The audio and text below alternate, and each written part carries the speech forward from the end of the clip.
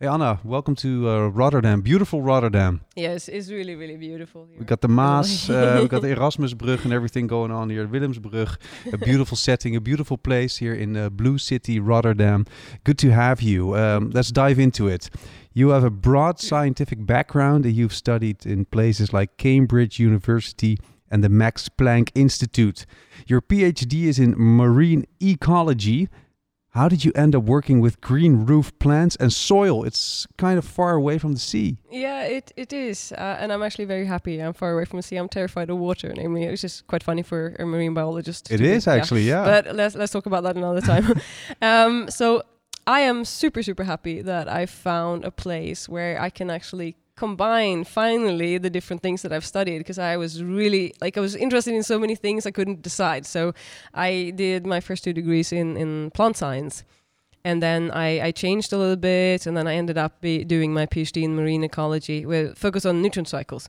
So now I was working with a little bit of this and a bit of that. I had different projects and did a postdoc and so on, and then finally I found green roofs, which is like, okay, so they're plants. There are nutrient cycles, there's soil, there's water. So basically everything that I had studied finally came together in like one place, which was kind of surprising for me and very, very happy about it. So while saving the planet. yeah, while saving the planet. Yeah. No, that's really awesome, actually. At the moment, you consult for 2 companies, Green Roof Diagnostics and Purple Roof. As far as I have understood, you do research for Green Roof Diagnostics, and you mention something called a rain lab or a mesocosm. Yeah, it's a difficult word for me. So a rain lab. Can you explain what it is? How it works? So we have a fantastic lab in Virginia, in Culpeper, in Virginia, the U.S., and which people can visit if they would like to. It's basically a lab where we simulate storms. Rainstorms on different type of green roof profiles, so that we can collect very, very much needed data for the green roof industry. Because for many, many years, for the entire existence of the green roof industry, there has been a distinct lack of actual scientific data. Mm-hmm. There has been some, but I think it's very, very important that we fill in these gaps, because I believe that this is a technology for the future. For all our future cities, I think it's a critical technology to use as climate adaptation. So we need data, and we need, in order to change policy and in order to encourage people to actually use this technology, we need to prove that it actually works. So this is what we do. And can I compare the Rain Lab to, in some way, what they use in car factories as well, where they test out the different elements on cars and wind tunnels and rain and everything? Yeah, no, in a way, I suppose, yeah. I never thought of it that way. And you extract data out of it, and that you can use when you go actually into the green roof business and building the green roofs on the buildings everywhere. Exactly. I mean, Green Roof Diagnostics is a separate entity. It's an independent research institution, basically, so that we can produce independent data. You know, we sometimes have gotten projects from different stakeholders and companies that basically want certain profiles tested. So we've performed those tests, and then also we have just tested important profiles, and actually, for example, checking a few critical bits and bobs that has been quite annoying question marks for us for a long time. So yeah, that's what Green Roof Diagnostics is doing. And then Purple Roof is the other company that I'm consulting for.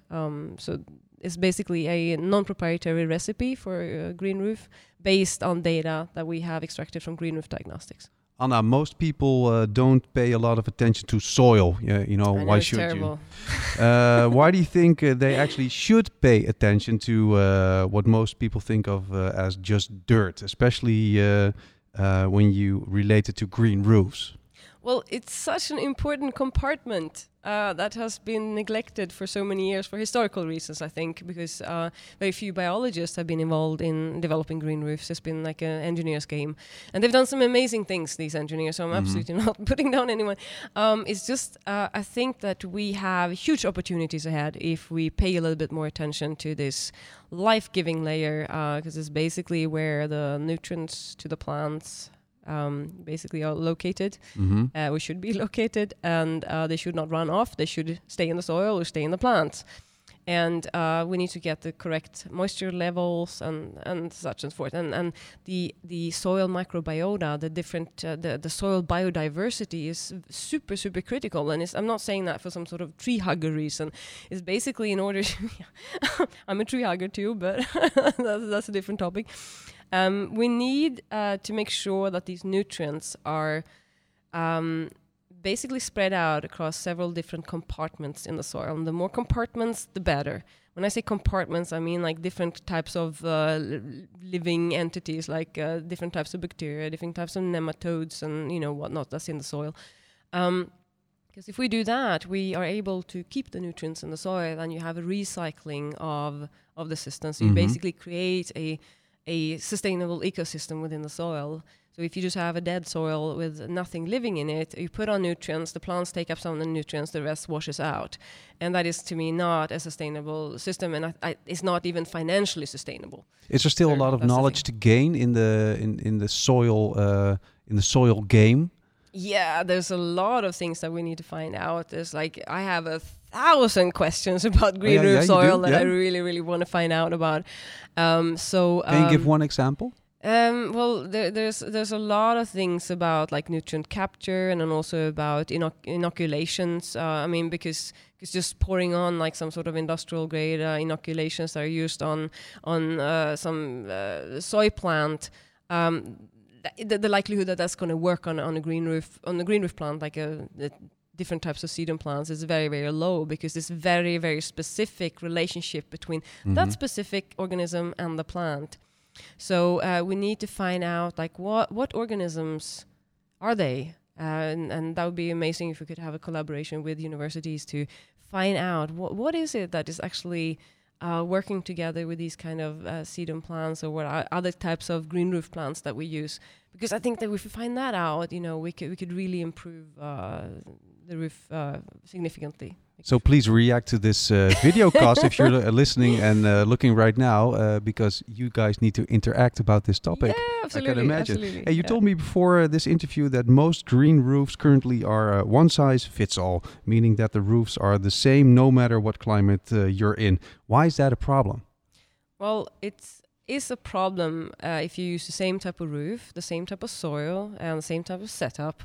If it's very rainy and hot, or if it's very dry and cold, the two different climates, like Singapore versus Arizona, something. Okay, it might not be so cold in Arizona. I don't actually know, but it's you need to check to make sure that you understand the precipitation patterns, the rain patterns in your area. So you need to tweak your setup to actually match that, because if you don't do that, you're going to have maybe expensive irrigation ahead of you, or a dead roof, which is both not very something that I would wish on people.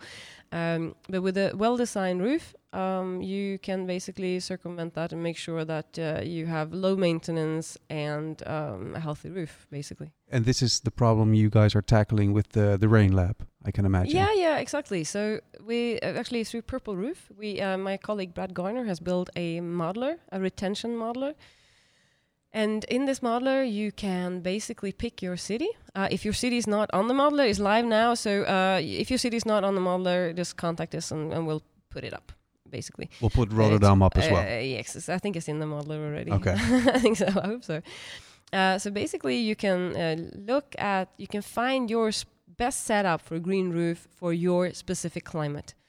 By just toggling some plus and minus for soil and for mineral wool, if you use that, and maybe adding a detention layer and such. So you can just play around with it, and then you basically, based on science, based on data, you will see what's the best way to actually construct your roof. You've worked quite a bit with nutrient cycles such as nitrogen in lakes and marine systems, Anna, during your PhD and after. I've recently read that there have been some concerns actually about green roofs leaking nutrients. To start off, is that true? And if so, what can be done about it? Well,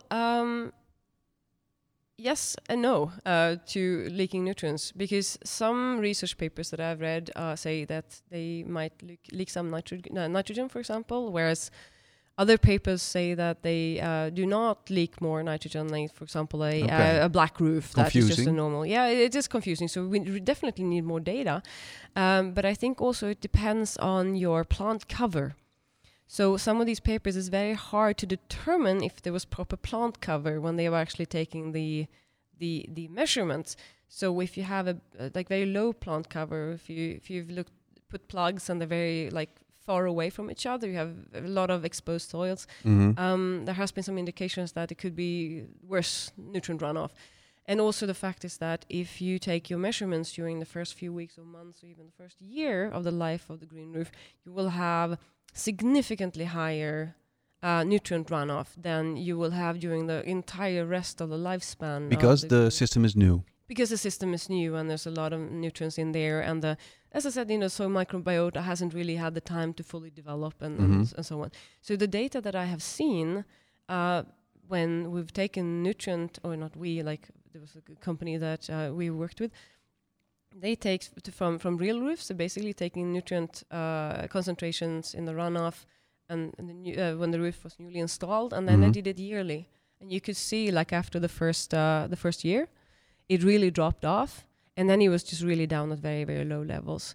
And also the fact is, you should never forget that a lot of these papers, they talk about nutrient concentrations in the runoff, but we also need to check to look at loads, nutrient loads, because green roofs, through retention, they basically can reduce the annual volume of water by about 50%. Yeah, that never becomes runoff. Yeah. So it basically shaves off about 50%. That's your win retention. right there. That is one of the wins of a green roof. It's not the reason why there's stormwater management tools, like from a project perspective. No, obviously but from not. a city perspective. Yeah. So basically, even though you might have higher runoff concentrations in nutrient concentrations, when the total amount of runoff is reduced that much, you actually might end up with a lower load.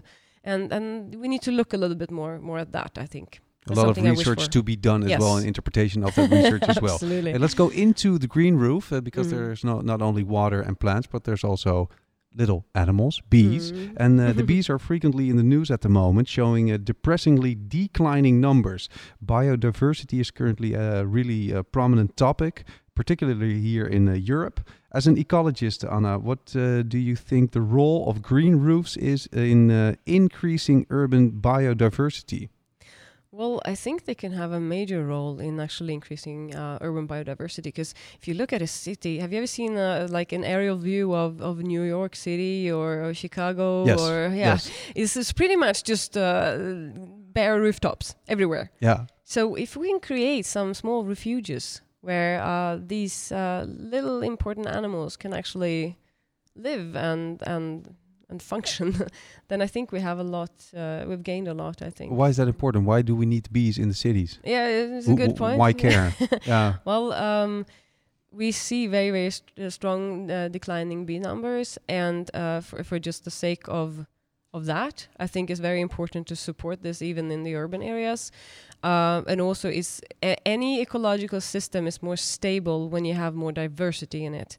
So urban systems are also ecological systems. So I think that is very important to keep that thinking as well, that we need, we should look at biodiversity in that sense as well. And I would like to add one thing, and that's the fact that people need to see more nature. And I think 60% of the world's population, I might be slightly off on that number, lives in urban areas or will soon live in urban areas. So why not see a bee on a green roof? Why not see a bee on a green roof? Yeah. It literally has been shown to sort of like increase people's well-being and psychological wellness as well. So let's get into some tech specs. For me, that is tech specs. How do you see the role of green infrastructure in the future city? And this comes all down to retention versus detention and the combination of the both. It's a good question. So we'd like to talk about retention and detention. Now, retention, I mentioned already, is basically the water that never leaves the roof. It becomes water vapor. It just disappears into the sky. Rain falls on the green roof and then it evaporates again.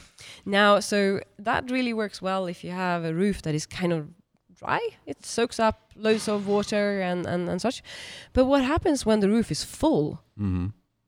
So if you have a storm that is very big, or if you have like, and this is more of a problem actually, if you have a storm that's a rainstorm that's coming several days in a row, then the sponge is full. It's like a bath sponge. You know, you fill up a sponge, it's full. It's like if you continue pouring water on the sponge, it would just run off. So by the tension, we're dealing with the water that is running off. So sewage system can become completely overfilled when you have a too intense storm. When it's coming too much water in too little time. Happens a lot in Washington, D.C., right? Yeah, yes. It's been a lot of flooding lately. And then the city where I call my home is Berlin. We've had a lot of floods as well this year.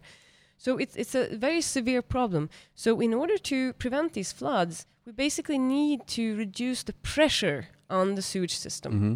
By holding up the water a little bit longer. By holding the water on the roof just a tiny bit longer, like it can be half an hour or hours. And then it slowly releases into the sewage system. And by then, the peak of the storm is already past. So storm shapes, intensities are quite predictable in many ways. So you can model that. So then you have retention and detention. Mm-hmm. Are there different types of detention green roof systems? Yeah, there are. There are different roofs, different systems that basically work for different types of roofs. So I am never going to sit here and saying like, this solution is the best solution for everything, and because that is a load of horse.